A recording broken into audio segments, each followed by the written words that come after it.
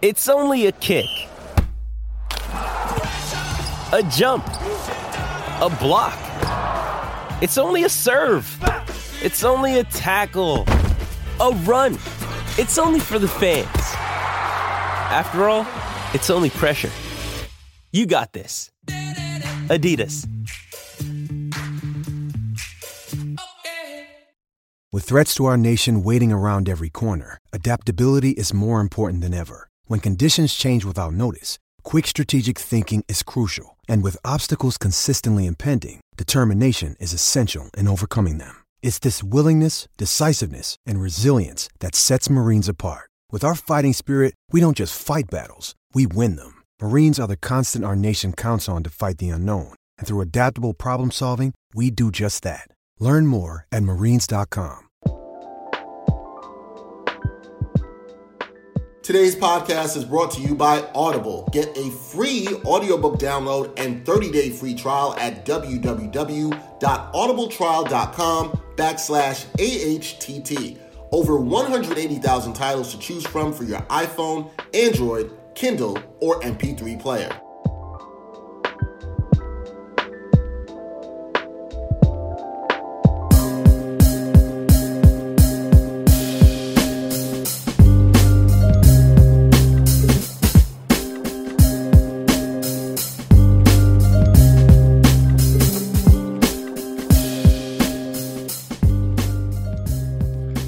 Ain't Hard to Tell podcast, episode 124. Dexter Henry, Brian Fonseca here. We got a Boricua in the building. Oh yeah, I was in Ridgewood. My hat for people listening. Wearing you the hat. Know what's up. You saw that hat. It was on Sideline Stories. See the Sideline Stories t-shirt. You saw the hat. It was on La Cultura episode of Sideline Stories. Really good. Coming up, we got some things coming up around that, so you should see. Also, for people who need to know, latest episode of Sideline Stories came out last week. You should check that out. It's about how sports journalists are dealing with things during COVID-19. But we are here during COVID-19, quarantining, being safe, unlike some states in the South.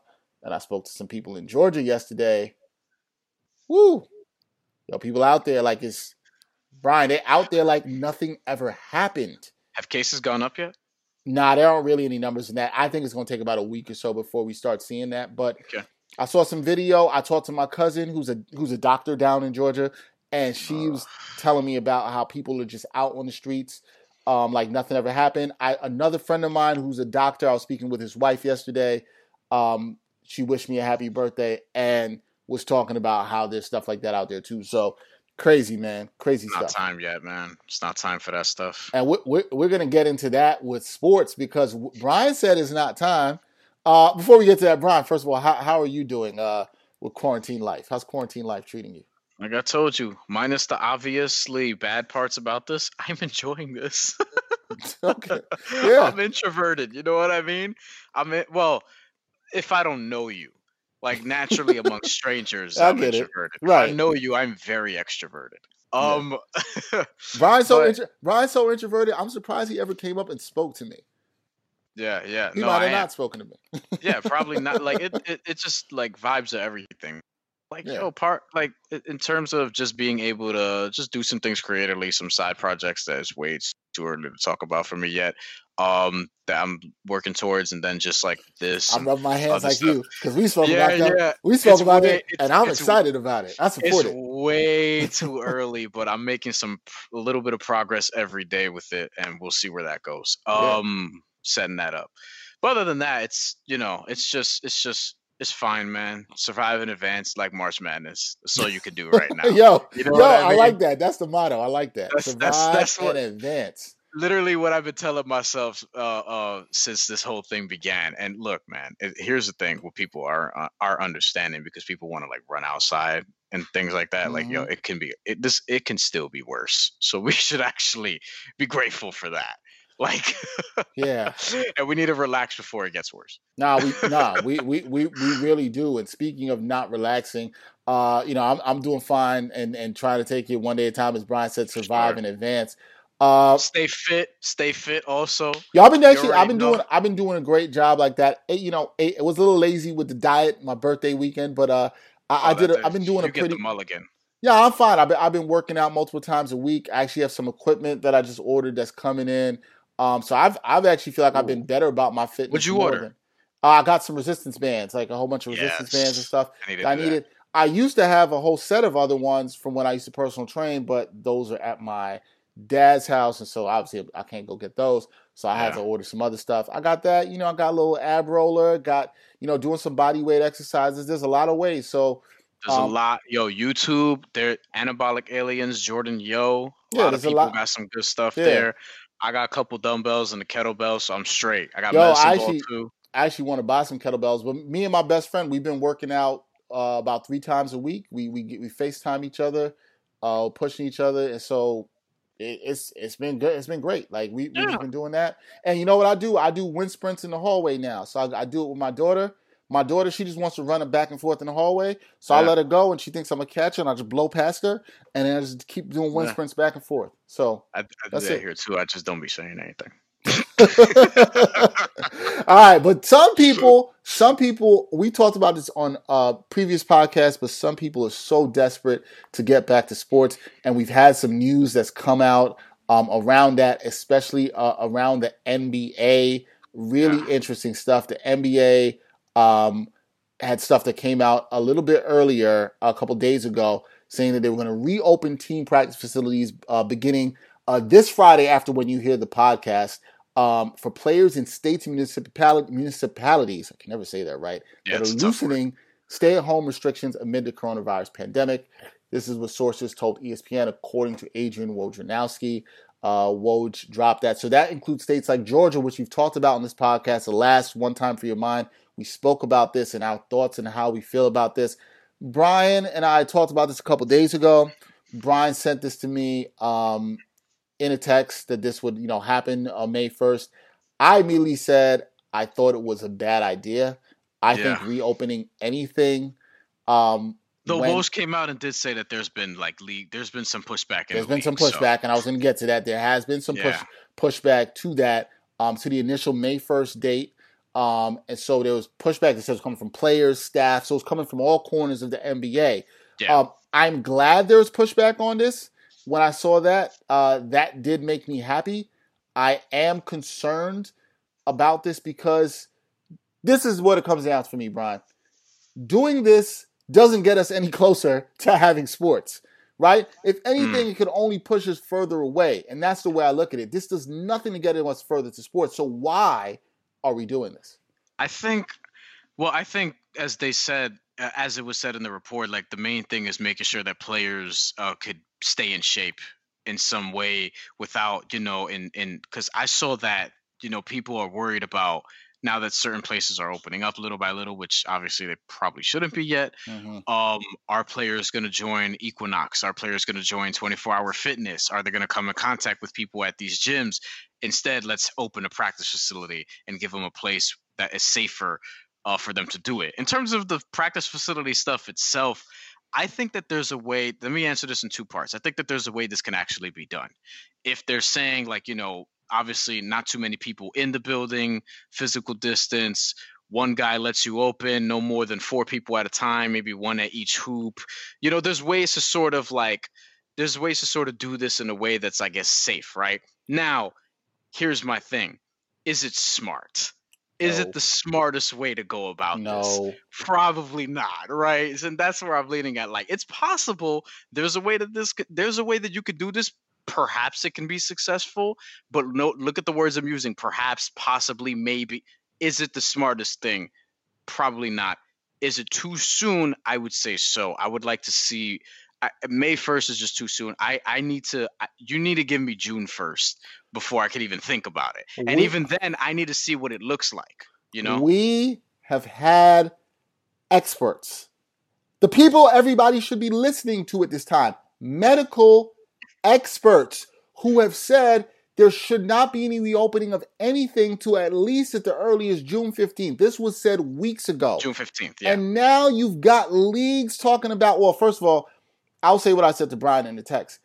I do find the NBA at some fault for even trying to push this out there because, as I said, I don't think this gets us closer to anything that we actually want. Yeah. However, most of this blame falls on the horrible leadership of the governors in these states who actually allowed for this to happen in the first place. Because if you don't have that, then you don't have this. Still, the NBA has to be better and say this isn't good for our people. Brian's right. There might be a way to safely do this. I still think there are too many variables you have to worry about. Where are players going after this? Where are the people who open up the building going after this? Can they bring it back? Is it really ready for us to do it? The answer to me is really clearly no. I don't think there's any benefit or reward here that's worth doing this. The risk is it's not worth the reward here. The reward's not even that great. You could do this and you can still find out we might not see an NBA season until 2021. So then what? Yeah. You did this for what? I think their main thing is just trying to figure out ways to just keep guys in shape, keep guys active on their watch, where, there are people that live in condos that have no access to equipment, hoops, whatever. And I was listening to another podcast that basically said, if you're an NBA player and you don't really have access to these things, that's kind of on you. And in a way, I'm like, I'm not sure that's so fair. I don't know if I go that far. Access to a hoop, yes, I think it's tough. But access to working out equipment, I mean, you might have a delay on some stuff, but you can order some working out equipment. And teams can order these for the players too. Let's be serious. Yeah. First and foremost, take care of your employers, right? And then there's also two-way players, guys on rookie contracts, which the league is vastly made up of. I mean, guys even on minimum deals that are veterans and probably haven't made that much in their careers because they've been playing overseas. You know what I mean? I don't know how Brad Wanamaker's living. Never mind a Devontae Graham who's still on this rookie contract. So I don't know what that's sort of looking like. But yeah, I mean I can't. It's too soon. Again, there's probably ways. Look, you can probably experiment this, and it works out. But then what? As you sort of alluded to, and then part of this is also, look, you can probably get away with this in smaller areas. You can probably get away with this in certain cities where teams play or around where their practice facilities are. But the Nets and Knicks can't do this.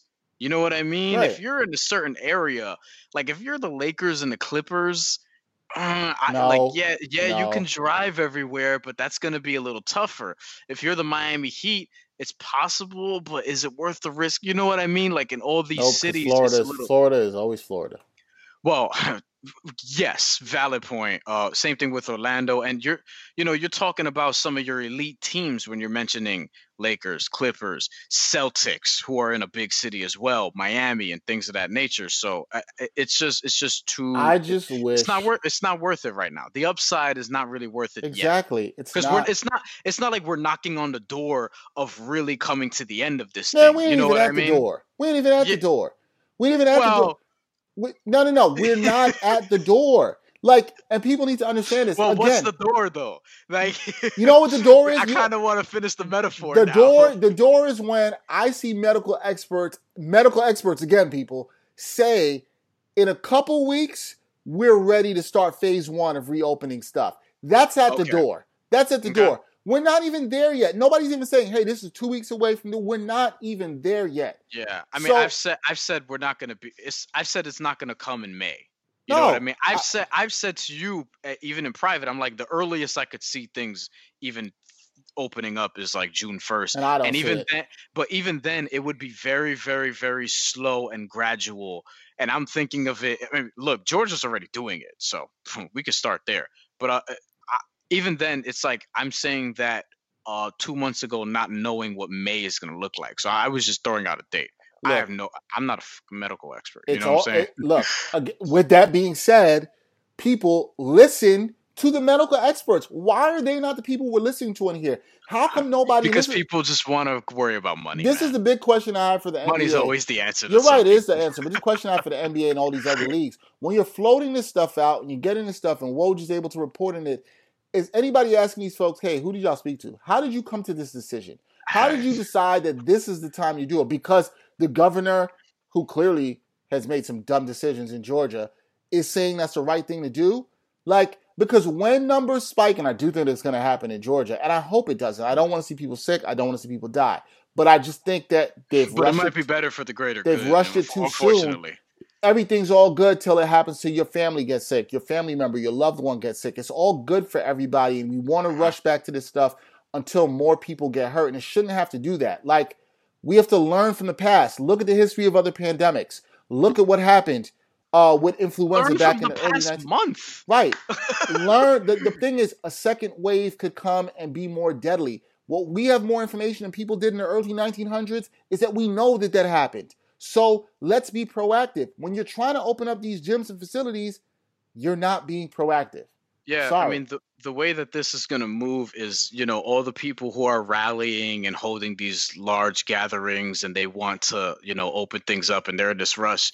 If like 75% of them get sick and they actually understand how serious this is, then maybe we could start actually making progress.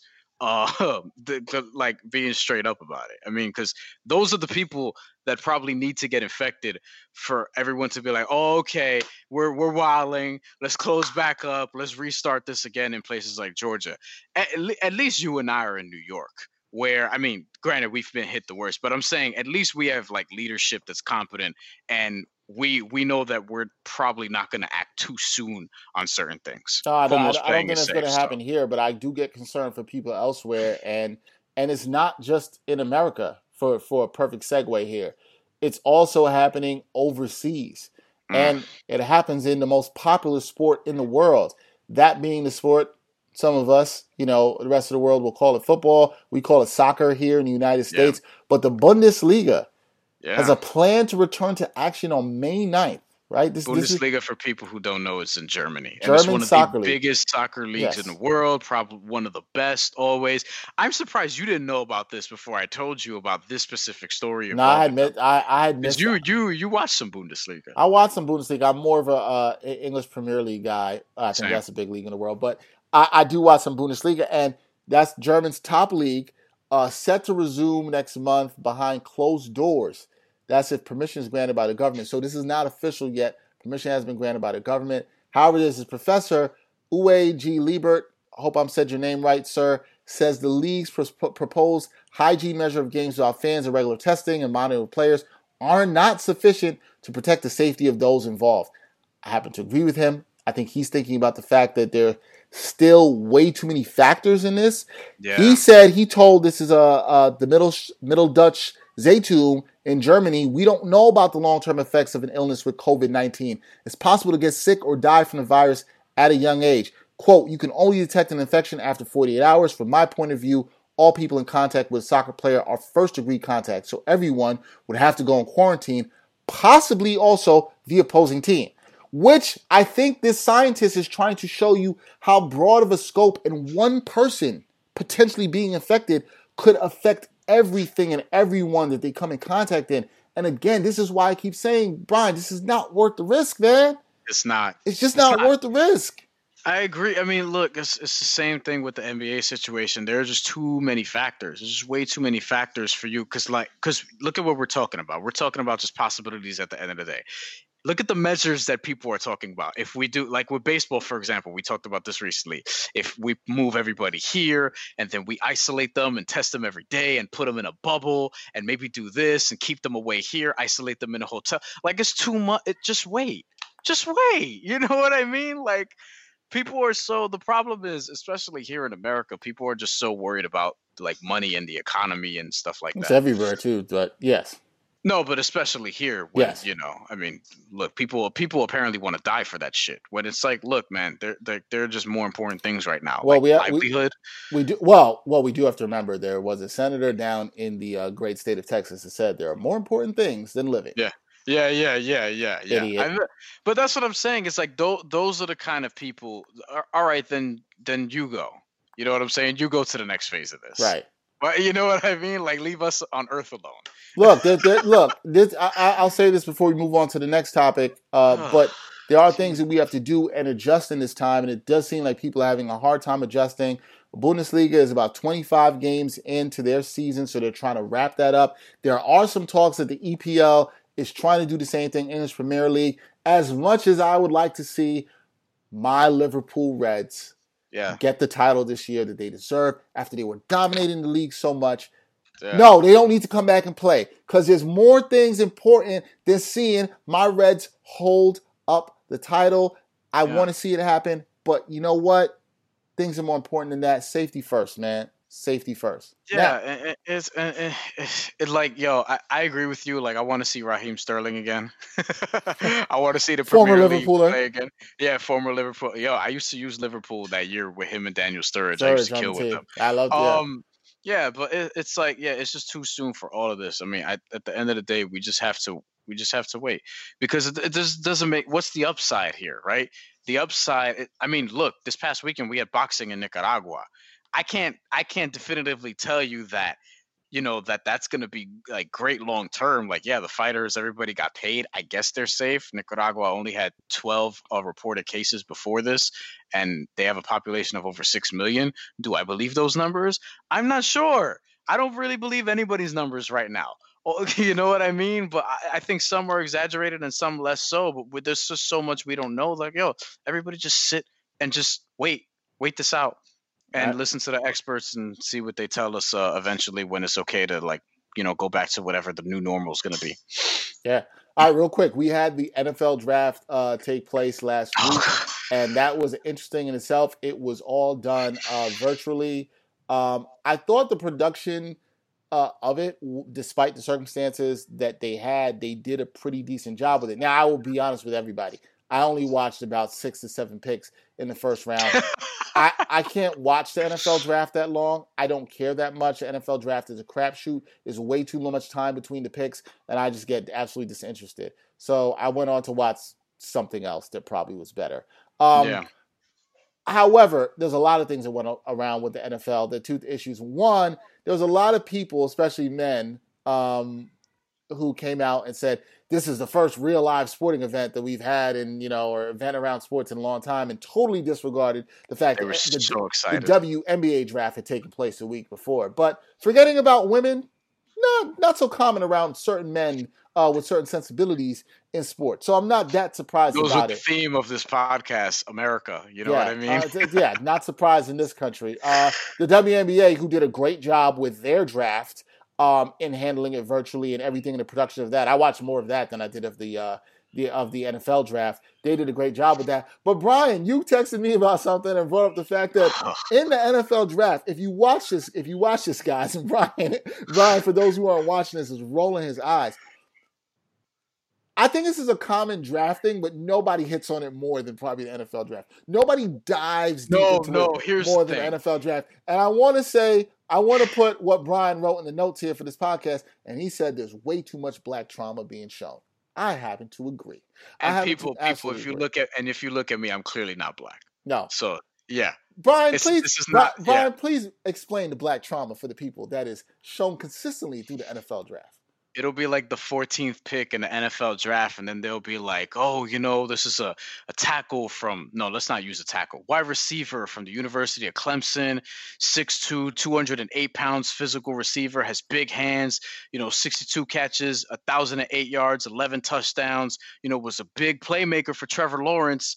And then they'll play the sad music, and then they'll be like, but his mom, tragically, she used to shoot up heroin for 16 years of her life. And then the father wasn't there. And then they get into the whole shit. And I'm just like, yo, dog, like, even with the thing about it is not even beyond the fact that they're talking about things that they don't really need to talk about in a draft. Like, if Mirren Fader is doing a human interest story on this person, I'm here for her uncovering those details. You know what I mean? But if we're just talking about a draft, I don't think people need that human interest stuff there to that degree. Tell me that the dude wants to open an auto body repair shop when he's 35 years old. I'll be good with that. I don't need the whole entire sad details that everybody just everybody, largely NFL fans who are, largely white, are going to sit down and look at it and be like, damn, yo, glad that's not me. And then just keep it moving with their draft experience. That's it's a fascinating point you make, that it's not about them doing the human interest stories or that they're bad, but that it always seems to be regurgitated about the same subject. And we don't do anything looking at, hey, what's this guy's goals? What does he want to do beyond football? What kind of person is he? You know what I'm saying? Like, what his essence isn't tied to his pain. Because, like, with me, that's what I actually want to know about these kids. If I'm a normal consumer and, I'm a sane sort of sports consumer, I would like to think, I would want to know, like, yeah, what do these kids want to do? Like, I actually want to know, what are their interests outside of football? Is this Mm-hmm. person into cinematography? Does this person like to draw? Does he like to do like really cool stuff? Does this person, like, did he save somebody's life before? That'd be cool to know. You know what I mean? But I don't need to know about his worst trauma, especially when you're trafficking on it with a whole production that has music behind it all the time. Because Trey Wingo would change the tone of his voice, the piano will kick in, and then the photos will be black and white, and it'll be sad. It'll be the whole production. He'll change the tone of his voice, and he'll get really serious when he's talking about Nazim Muhammad's worst trauma when he was 16 years old. When he was 16 years old, The voiceover is great.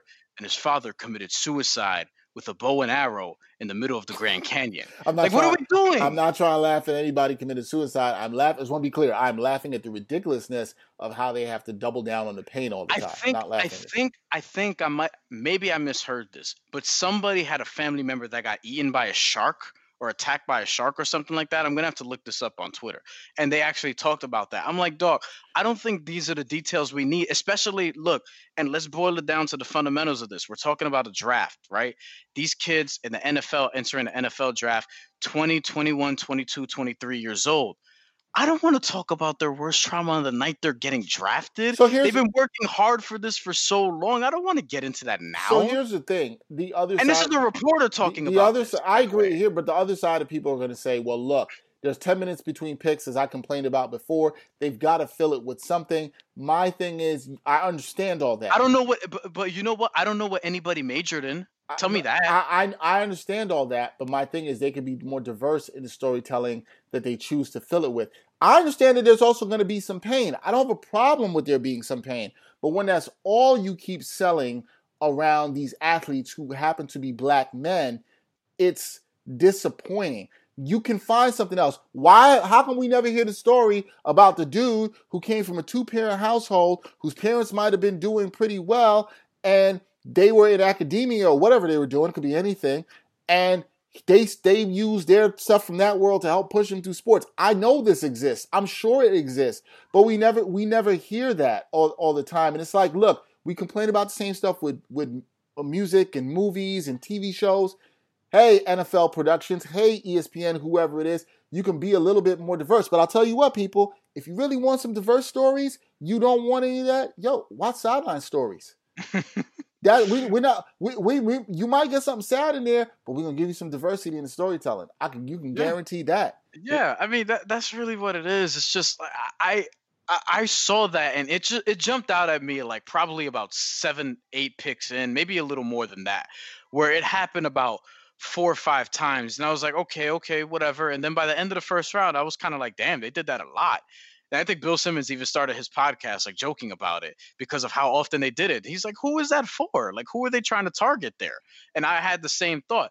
And then it was the next day in the second round where I'm like, wow, they're doing it again with the music and everything. Like, they're not laying off this. And they already paid people to pre-produce this stuff. They're not going to not run it.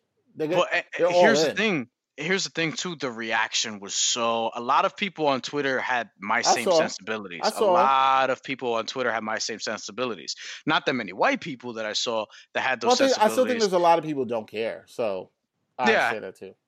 But I think, but overall, I mean, this was my problem when Oprah Winfrey endorsed that story that the white lady wrote. I forgot, but she says that she's Puerto Rican, but she doesn't really claim that whole thing. I forgot the name of the story, but she endorsed it, and a lot of people had problems with it because it's basically a white woman writing about the traumas of black and brown kids.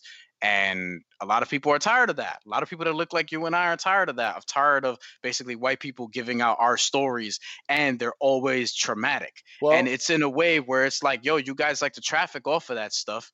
There's a lot of good shit that comes out of our communities too. A lot of it. It doesn't really get talked about. I will say this because we got to run and jump to the next segment with a guest we have coming up. But what I will say is a lot of times this happens because there aren't a lot of black and brown faces in positions of producers, executive producers, to make decisions or check the white folks in these positions who are making these decisions. So when you keep having people who look the same making these decisions, and then they got to go into communities where there are black folks telling these stories around it, this is what you're going to get because, unfortunately, there's not anybody to check them.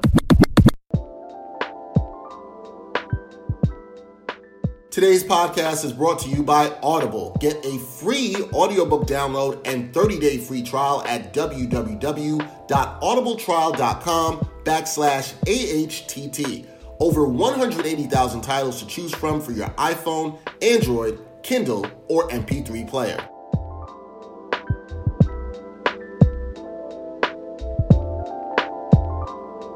All right, we're bringing my man Deontay Prince, writer, editor for the Chicago Tribune. And Deontay, what's up, man? Long time no talk. How you been?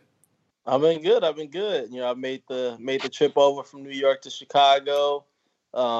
This is actually a good time to be out here, basketball wise. So enjoying the move, family here. So everything's well. Yeah, I was happy for you to be able to get back home. That had to be exciting to just get back home and then also be able to write back in, where you grew up.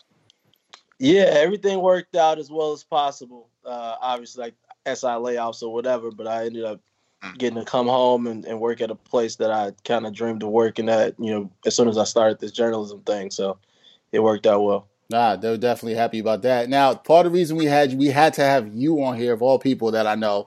Grew up in Chi-Town. I know you were a Bulls fan growing up. So what was the anticipation like for you for this Last Dance series that we're watching now? How hyped up were you for this? Yeah, I was hyped from the beginning. The thought was that we would have, we would get through the playoffs and then we would have like this nice thing waiting on us at the end to sort of extend the basketball season. And then obviously when things were pushed back due to coronavirus, the anticipation for this just became so crazy. And when they said that they were gonna, push up the date and everything, I was super excited for, as a basketball fan, just to get to see all of the footage and all the stuff that they recorded over the years. And then, work-wise too, because, we don't have a season to cover right now. And, right. This is our bread and butter, Bulls and Michael Jordan and everything. So, this is going to keep me busy for the next, 5 weeks or 3 at this point. But yeah. I was super excited for it. Yeah, no doubt. We're absolutely loving it. We just got through parts 3 and 4, watching that. What is your takeaway of the series and what you've seen thus far? I mean, we've seen a lot. Is there something really big that stands out to you've taken away from this? Well, there are a few things. The Bulls' treatment of players was not great in general. I think we look at this and because we're taking in the Bulls part of it right now, we're probably not extending it to the rest of the league. I would think outside of Boston and LA or Detroit and places like that this was sort of like the way things went in a lot of different cities in the NBA. Before all the player empowerment and everything, Jordan had a big hand in that. Magic and Larry had a big hand in that. But I would assume this is the way a lot of basketball stuff worked. Scotty's contract. I think Dennis held out at some point to start that season. Mike was on a bad contract until his last 2 years. So that really jumped out at me. I would say, a lot of the Dennis stories were illuminating. Yeah. Him and Scotty, just their background and how they were sort of like plucked out of obscurity as basketball players, like they were basically adults before they were really basketball players and kind of more athletes than anything. So that, while I knew it, it's different to see the footage and to hear them talk about it. And I guess the Jerry Krause stuff has really been heavy too. So those are the threads that I've been following. The Jordan stuff is sort of like, I know most of it, but it is nice to see how candid he has been in these interviews, even up to last night where he's like laying all of his feelings about Isaiah and the Pistons out and just like not holding back anything. So it's been really nice just to see everybody, like they committed to doing this and they really committed. Like they really are like all in, and you can tell they're not holding anything back. So that's the good thing, that while it's sort of a little buttoned up, when they actually interview the people, like they give us everything. Yeah, they absolutely have. Are there any points of this that you feel like because we have nothing else to talk about that they're being overcovered? Like we're making too much of this thing or too much of this, of any of those things you mentioned or anything you've seen in these first 4 parts at all? probably, I mean, Jerry Krause, like the villain angle of Jerry Krause has gotten huge. So there's that. Jordan as a teammate, and we might see a little bit more of that coming soon. There's been a lot of conversations about Jordan as a teammate, you know, calling guys out or maybe being physical with people. But that's sort of how sports are. Even when you're not at the level where you're making millions of dollars, like I've definitely been in practice where dudes are like playing the play and getting in your way and being disruptive because they want to be starting, and y'all end up getting in fights or almost getting in fights. You know? Oh yeah, and that was high school, so that's probably been overblown a little bit. And obviously, Scotty's contract became a big topic of discussion that after that first week. He went and made a lot of money after he left Chicago, but that first, what was it, 7 years, $18 million? That was the biggest conversation for. Leading up, even up to last night, everybody was talking about Scotty. What were your thoughts on that, Deontay, with the contract? Because you heard a lot of people saying his agent did a bad job, blaming him. I think there's a lot of ways you can look at this, right? Like in terms of the fact that he comes from the South, comes from very impoverished situation, and I kind of understand why he signed that contract. However, he's a grown man, and his owner did tell him not to sign that contract. So it's hard for me to really – I feel bad for Scotty, and don't get me wrong, a lot of players were done wrong, but he did sign that deal. Well, I'll start with saying that I don't know that I necessarily believe everything that Reinsdorf says about the way the negotiations That's fair. That's fair. If he was – because while Krause has been painted as like the bad guy through all of this, none of that happens unless Reinsdorf signs off on it. True story. And I think a lot of – that from him was probably, cost cutting and saving money. You don't want to have to pay Scotty and Mike $30 million and pay Dennis $20 or something like that. I think that they were looking at it saying, maybe we have 1 or 2 years more of this team. Do we want to have, this crazy salary? And, do we want to pay all of these guys what they're going to be worth after they hit this free agency after that season? So there's that.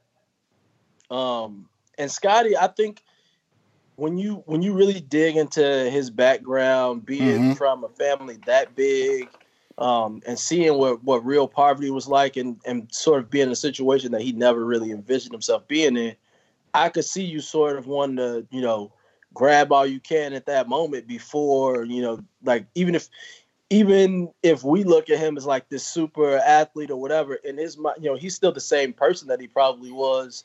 At that point, he signed a deal in 91. He's probably still the same person that he was in, 85. He might be looking at this thing as fleeting, like I could get one injury and this whole dream will be over. So, if you secure $17 million to take care of your family, like I totally understand it. The onus isn't necessarily on ownership to, renegotiate that, but they totally could have. I mean, there's a whole stint where Mike isn't even on the team. Scotty's your best player in 94, maybe pay him as your best player then to empower him, and help him lead. But they decided not to do that. And I'm sure there were conversations that he had with them about the money before they got to 97, 98. Because in the documentary, they say that contract sort of got old very quickly. And once TV came into it, the money was different. Absolutely right. So Par 4 kind of gave off that the triangle sort of unlocked Scottie Pippen and was one of the key things that helped bring him to this next all-star level. And today when I was watching the jump, Tracy McGrady said that he didn't think that was primarily responsible for that. He thinks it was more of a natural progression because going into that time, he's heading into his 4th year. Usually your 3rd, 4th year, if you're going to become a star, you kind of figure it out. So being that you guys kind of saw this happen in real time, I mean, what do y'all think? Do y'all think that this was was it the triangle offense that really unlocked Scotty? Was it just, his development? Was it both? Like, how did that go at that time? I'm gonna let you Deontay might be edging me up a little bit. I wasn't around at all yet, so I'm 33, but I did not know what the triangle was in 91. I'm not gonna pretend like I knew defensive coverages or I was like writing out plays when I was 6 years old. I'm not gonna pretend that at all. I think it's maybe a little bit of both because the other part that they covered was Doug Collins having an entire offense where every play led to Michael Jordan finishing with the ball, whereas Phil and the Triangle and Tex Winter, it's a little bit more cohesive. And Scottie wasn't necessarily the type of guy who's going to say, give me the ball, I'm going to go get mine. That was never really the way he played. When you look back, even though he was capable of scoring more, when you look back at stats or whatever, there were a lot of games where he would have 15 points and take 9 shots or something like that. He wasn't necessarily a gunner like that. And I think that he was sort of like more predisposed to be a facilitator and a point guard. And I could see how the progression in terms of, going through those Detroit years, learning how to play with Mike, learning from Mike, and then also having this offense that sort of tailors to you at the right time. Like I think both of those were sort of, like a perfect marriage.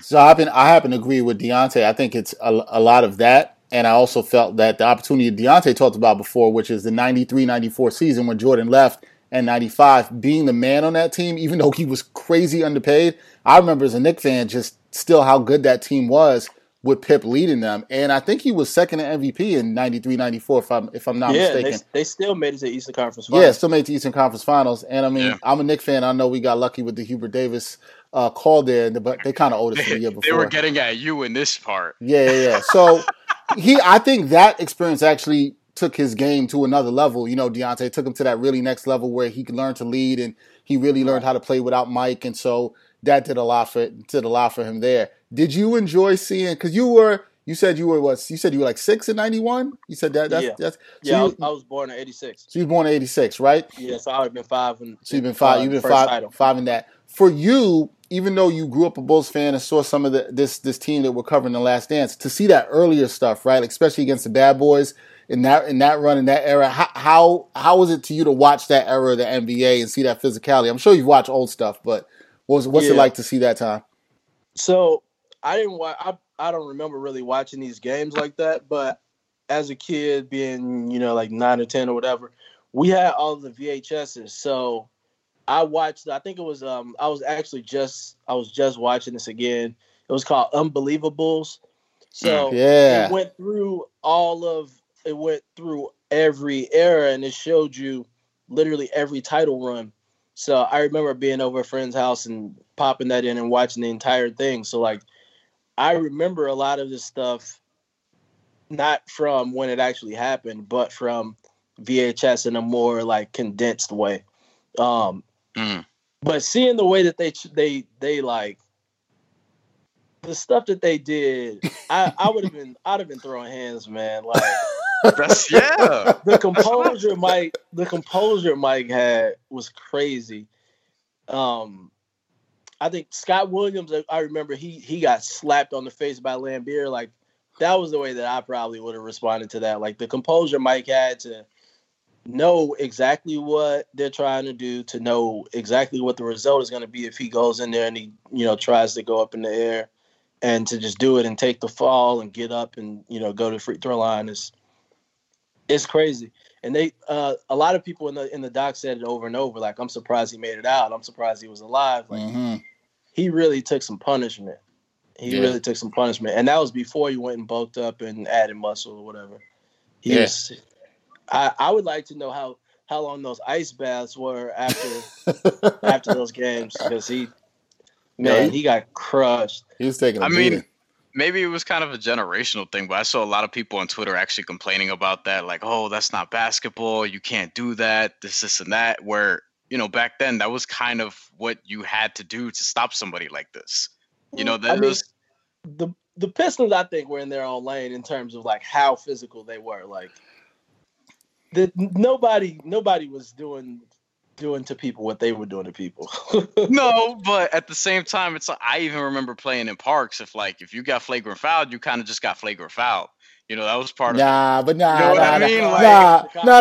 But there's some things where you and Deontay, you know this too from playing ball. If somebody crossed the line, you had. Oh yeah, we had to do something. You know what I mean? You jump and somebody push you in your back. Or Yeah. Yeah. While you're in the air, like nah. No, there's a line for sure, but I think that the sensibilities of today is that almost anything is a foul.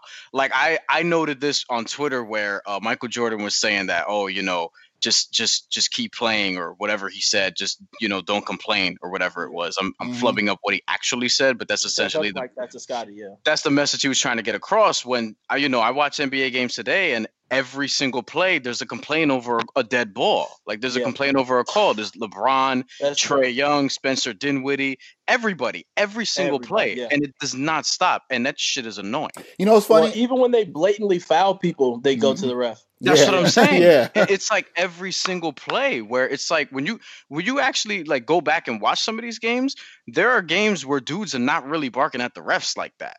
They don't get at the refs like that, and they were a lot more coachable too. Yeah, I think the culture is different. Agree. Players know that they're in the driver's seat. They know that the coach can be let go. They know that if they get to refs enough, or if they sort of set a tone, you could become what Harden is, where you literally live off free throws. We don't need any more James Harden. Yeah. I'm just saying he lives off free throws. And no, I know, but Jesus Christ, he's manipulated everything in a way that really benefits him. Obviously, are you a James Harden fan? I think he's super skilled. I don't think he's always fun to watch. Gotcha. I think he's the worst star to watch. I think when he has it going and he's doing the step backs and he's knocking down shots and he's like on a run, that can be fun. But whenever those plays in the lane don't work and those fouls don't happen, it's just flailing and it can get ugly quick. Nah, I do think it's a generational thing because I don't think a LeBron James that's born into that style of basketball, like if he's a kid in the 80s and then he plays in the 90s, he's probably not the same LeBron where he's complaining after every single call. He's probably a different, he's probably brought up like the way these guys were. So I do think it's a generational gap of I think it was guys feel like they can bark at the refs and stuff like that, and it just continues on and on. It was frowned upon too, right? Like your teammates, you had a lot of people like Jordan that would be like, yo, don't go and complain to the refs. Just keep playing. If anything, you were going to go at the other player. You were going to try to get in that other player's head. You weren't necessarily going to complain to the refs. It was almost a sign of weakness back then to kind of go and complain to the refs. I'm trying to think. Even when I played, I barely got into it with refs. I used to get into it with other players, but I barely got into it with refs. I mean, that's probably a difference in the NBA too, though. It's not really, you can't really get into it with other players. That's a good point. About text quick. Right. So you can't really go They should let players get into it with other players more. That'd be good for the players. Taunting calls are you could dunk on somebody, look at them too long, and get a tech. Right. Like that happens. Sean can't point it at somebody. Yeah. You know what I mean? Like, yeah. And you can't do that now. Multiple times. You know what Scotty did to Patrick Ewing? I know you did. Thanks, man. Thank you, Deontay. Thanks for bringing that up. Literally, he kneed him in the face and stepped over him on purpose. Allen Iverson, that would be a tech. Yep. Allen Iverson did to Tyronn Lue. Derek Fisher. That would be a tech now too. Yep. Oh, Tyronn Lue. Sorry. Tyronn Lue. Yeah. It would absolutely be a tech. Yep. It absolutely would be. So Deontay, my cousin did that actually in a pickup game after Iverson did it, and he got a tech. Oh, really? Wait, how did he get a tech in a pickup game? Well, it was like a rec league game. A rec league game. Not like a school game, but like a rec league game. We had refs, but yeah, he did that. He got a tech when we were like 10 or 11 or something like that. Damn, that's crazy. So Deontay, what are you looking forward to in the rest of this series? We've seen a lot in the first 4 parts. What are you looking forward to for the rest of the series? So this was sort of like the climb. I want to see where Jordan goes to make sure that they stay up there. The baseball aspect, sort of like what drove him to that, how honest he'll be about that. Mm-hmm.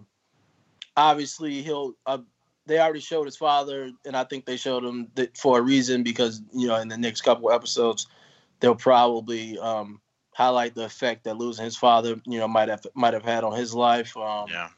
The next week, the preview includes Kobe, so I think they'll probably dig into that All-Star weekend when they went against each other. So there are a lot of good storylines still to get to for sure.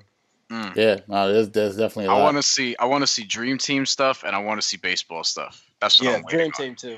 I want to see Dream Team stuff because I want to see, like, I only know that Isaiah Thomas was kept off the team. I don't really know much more than that. I'm glad you brought that up because I wanted to ask Deontay too. Deontay, you know all the rumors that Jordan kept him off the team. After you heard the comments that he had, I believe that was in part 4 when he was talking about when the Pistons left the court in '91, didn't shake hands. When I heard Jordan talk about that, you could like really tell he like does he's still upset. He's still pissed. Yeah, he's still pissed. Mad. Like he really still doesn't mess with Isaiah. Yeah. When I listened to that, I was like, yeah, I think he really kept that dude off the team. Do you think he kept him off the team? Just him though. You don't think it was just him? Okay. It seemed like Isaiah and Magic used to be really close. I think at that time they might have been on the outs on some level. Because I wrote something about this recently. I did like all the biggest moments in the Pistons Bulls rivalry, and I ended with Isaiah being left off of the Dream Team. So they put together this team not in '92, but the summer right after Isaiah and all of those guys did the walk-off. So that's fresh in everybody's mind when they're putting the team together. So you got the executives and people who don't want to piss off Michael Jordan who might have had a hand in that too. So I think that when it got to Mike, they already knew that they wanted him so much that, it's like, all right, so what are the things, like what are the stipulations we think he might have? Yeah. And I think they knew that there was this front-facing rivalry with Isaiah and with the Pistons. And I kind of believe him in that it was presented to him as Isaiah wouldn't be on the team because they were trying to appease him. But I think that had they not done that, he would have also been like, yo, I don't want this guy. You know what I mean? Right. Because you can tell there's still venom there. He still hates it. As soon as they mentioned Isaiah's name with the walk-off, he just went in. And Isaiah actually, I was just watching this before y'all called. He was on First Take saying that he was surprised that Michael still harbored so much like personal animosity. Not that he expected him to be upset with the team and the way that they conducted business or whatever, and like, physically beating him up, as Jordan called it. Yeah. But that he personally doesn't like those guys outside of the basketball court. Isaiah said he was surprised that he still felt that strongly about it. I mean, did he see his Hall of Fame speech? Like that guy doesn't let go of grudges. You don't forget nothing. I respect it though. I respect it. So there's still mad at his high school coach. Yeah, there's some things that you got to hold on to. That one, I don't think so. But there's some things that you got to hold on to. I believe that. Oh, speaking of the Dream Team, I actually don't know this, but y'all might know the answer to this. Why was Christian Laettner on that team over Shaq? No, Shaq was still in college. So was Laettner, no? They both left. Oh, they both had left that light? Okay. That was the first year that it turned from amateur to professional. Yeah. So I think that I know, sort of like throw a nod to those guys and just sort of like at least include the best player in college. Laettner was a winner, and he had been one of the best players in college for years. It's like obviously now, like, it's a little downplayed what he was because his NBA career wasn't necessarily what he was in college, but it wasn't like Shaq would have been a no-brainer to be picked over Laettner at that time. Yep. Like, he was more athletic, but he was on an LSU team that wasn't like they weren't. But they weren't as good. Final yeah. Four. Like, they weren't winning like that. You know what I mean? I mean, I would have just thought it would have been funny to see him playing against some of those other countries because he's so much bigger than pretty much everyone else that they had. Yeah, I mean, even back then though, he wasn't really that much bigger than everybody. He was just tall. He wasn't as big. But he was still, like the agile, thinner Shaq. So it was a different player too. Yeah, it definitely was. Man, I've been enjoying the series. I'm definitely excited to see how it finishes out and what else we see. As a Bulls fan, how much pride are you taking in seeing this? Because, the Bulls haven't had a lot to cheer about too much lately. But New GM, they got some news. Yeah, we can talk about that with you. Yeah. We'll talk about that. We'll go into that. They do have the future to look forward to. We can just look at the past and the Last Dance. But how excited are you about the future with the reshaping of the front office? And what do you think this means for the Bulls going forward? How much do you think you could get in return for Zach LaVine? Yeah. What? How much do you think? What? No, say the question again. Is that you said? I said, how much do you think you could get a return for Zach LaVine? I mean, probably not that much. That's correct. It's not that he can't score. Is that like no team in the NBA wants him to be their number one scorer. I think it would take for him to have sort of a different mental approach to the game, and maybe next year after if they lose just as much as they did this past year, he'll probably be ready to go and be ready to accept sort of a lesser role on a team that wins. But he's got his money, so they're definitely making positive strides, I think, in the way that they're handling this front office situation. The one troubling thing is the way that it started. The fact that John Paxson basically had to fire himself. And that's why I say, like, Reinsdorf, I think you kind of, even when he's saying things on this documentary, you kind of have to, like, separate fact from fiction with him. The fact that this whole restructuring wouldn't happen unless John Paxson looked around and decided that he wanted something different or that he wanted to take a step back, he would still be there. Gar Forman would still be there. And it's still weird that he's in this advisory role, which I think can cause problems with the team for sure. The Lakers had this issue where I think it was Kurt Rambis was like still in some weird advisory role with the Lakers while Magic was there, and that was causing issues. So the Reinsdorf in general with the Bulls and the White Sox, they're not good at cutting ties with people. So the fact that this has even happened on this level is sort of like a revelation for people in Chicago, I think. So to have a guy who in Arturas coming in from Denver who understands analytics, who knows how to scout international as a guy who's actually from out there, who played against the Bulls actually in that Paris game that they showed in the documentary. So and now they just hired the first black GM in franchise history, which if you look at the candidates that the Reinsdorfs were bringing in, I don't think that move is them. I think that's all Arturas. They brought in guys who all had histories, like charted, like, how am I trying to say this? Well, they all had like issues with racism and saying things that weren't above board. Right. They brought in Wilcox, they brought in Danny Ferry. Like, all these guys basically had scandals in their past. And if that's the lineup that you have, I don't think you're like jumping the gun to go hire a black GM. Word.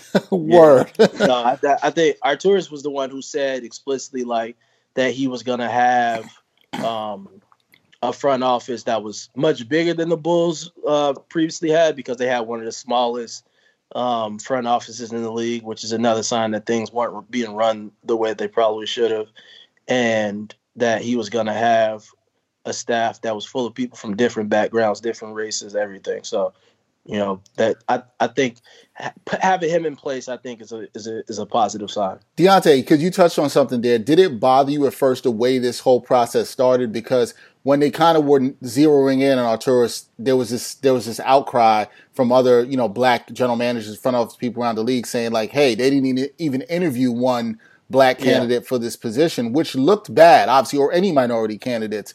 I think it's a good thing that this has happened, going forward, and they went and they got somebody. But do you think this will sort of help the rest of the league and other places looking and saying we got to be more diverse in the way we search and look for people to be in front offices? I think what would be helpful if people realize sort of what that first process looked like to me was that the fix was kind of in already, and then they just interviewed all of these sort of like throwaway names, right, just so that it looked like whatever. It was almost sort of like, and this happens in football, but it happens to the black candidates where, because they have the Rooney Rule, they interview people with no intention of hiring them. That's what the Bulls did with Ferry and Wilcox and those guys. They were never going to hire those dudes. I think that they had already, especially with how quickly it happened, they had already zeroed in on Arturas. Like there was a backroom deal already. So I think while things like that are still happening, it's going to be hard for people of color, if any racial background, black or otherwise, to make it to be the top. To be the VP of basketball operations. You just have to have those relationships.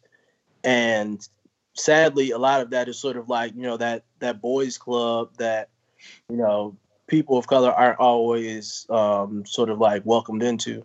Mm-hmm. So I think that's the first thing, recognizing that that's an issue. And then I think you saw a lot of players being vocal about that too. And players really do hold a lot of power. So players, I think, have focused generally on who their coach is. And when players start to care more about who's in the front office and start to sort of like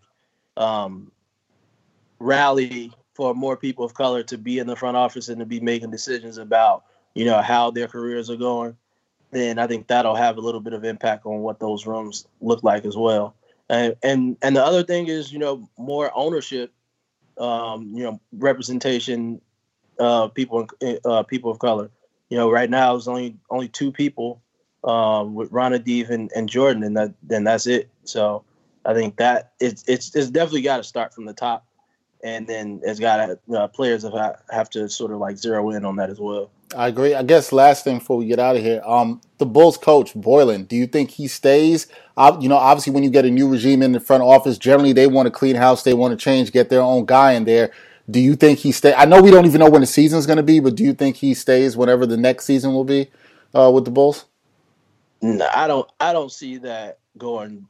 I don't see that lasting too much longer, honestly. Me neither. When you have to look at the way that he was brought in to begin with. He was essentially an extension of Gar Forman and John Paxson. He was somebody who was already on the staff. He was an assistant under Hoiberg. They didn't even interview people. They just and this was another problem.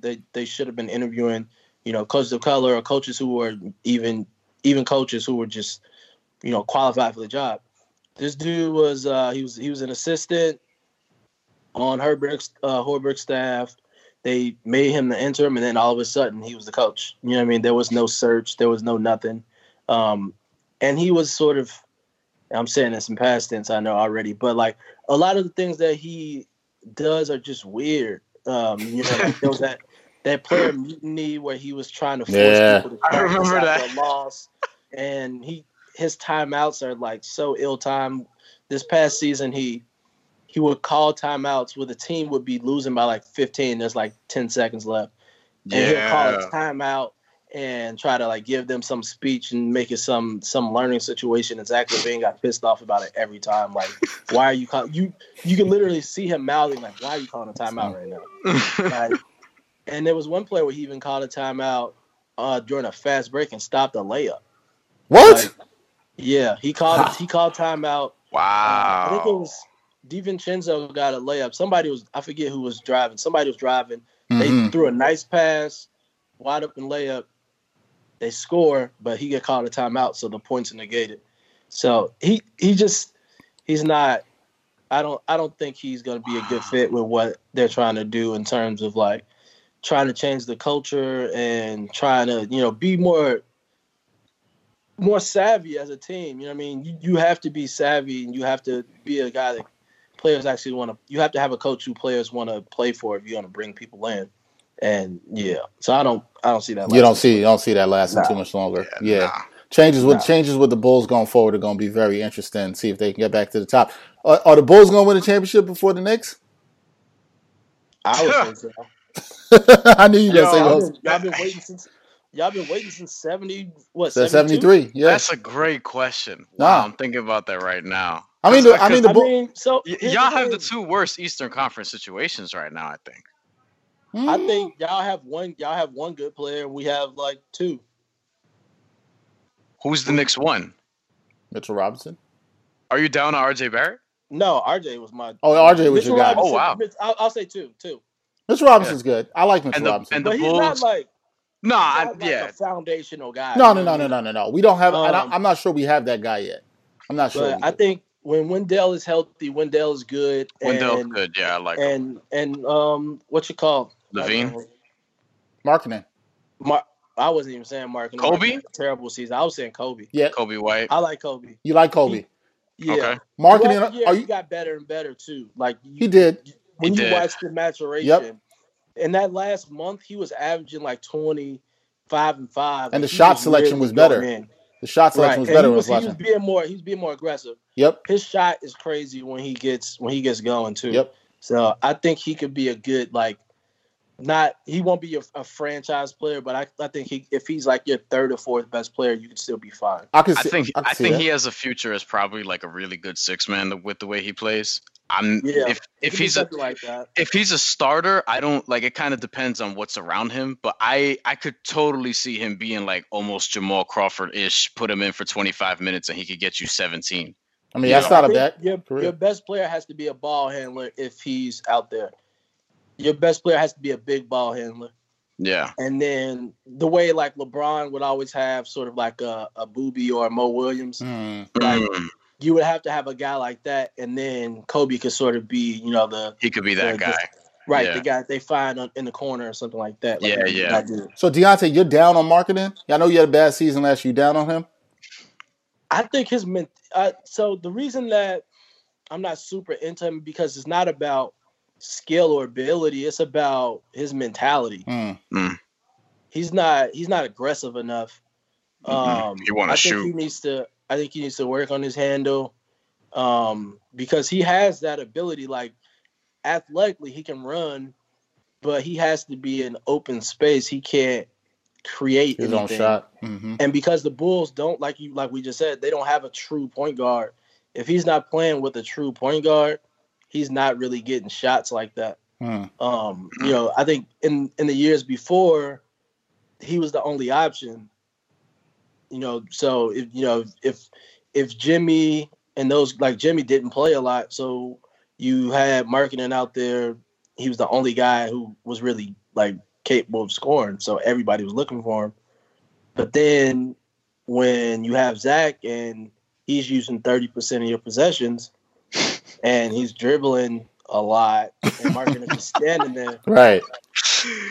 He was taken out of the game, but he also didn't have that mentality to be like, yo, like chill, like find me. Right. He doesn't have that aggressiveness. I would want to trade that whole roster almost. He has a skill, but when you get to that level, everybody has skill. So it's like we've been seeing this in the Last Dance. It's your mental and how hard you work. That's what's going to separate you from people when you get to that level. It's like the layer that separates people from like average and good and great. It's thin. Yep. Oh yeah. Agree with that. Deontay, man, we want to thank you for coming through as always, talking a little Last Dance, little Bulls with us. And keep up the great work that you're doing at the Trib. I'm happy you're back home. I miss you here in New York, but I'm happy you're back home, man. So I appreciate it. Glad you're doing well. For our guest, Deontay Prince, he is the editor, writer, covers a lot of the Bulls, Chicago sports at the Chicago Tribune. For my man Brian Fonseca, until next time, y'all. Peace.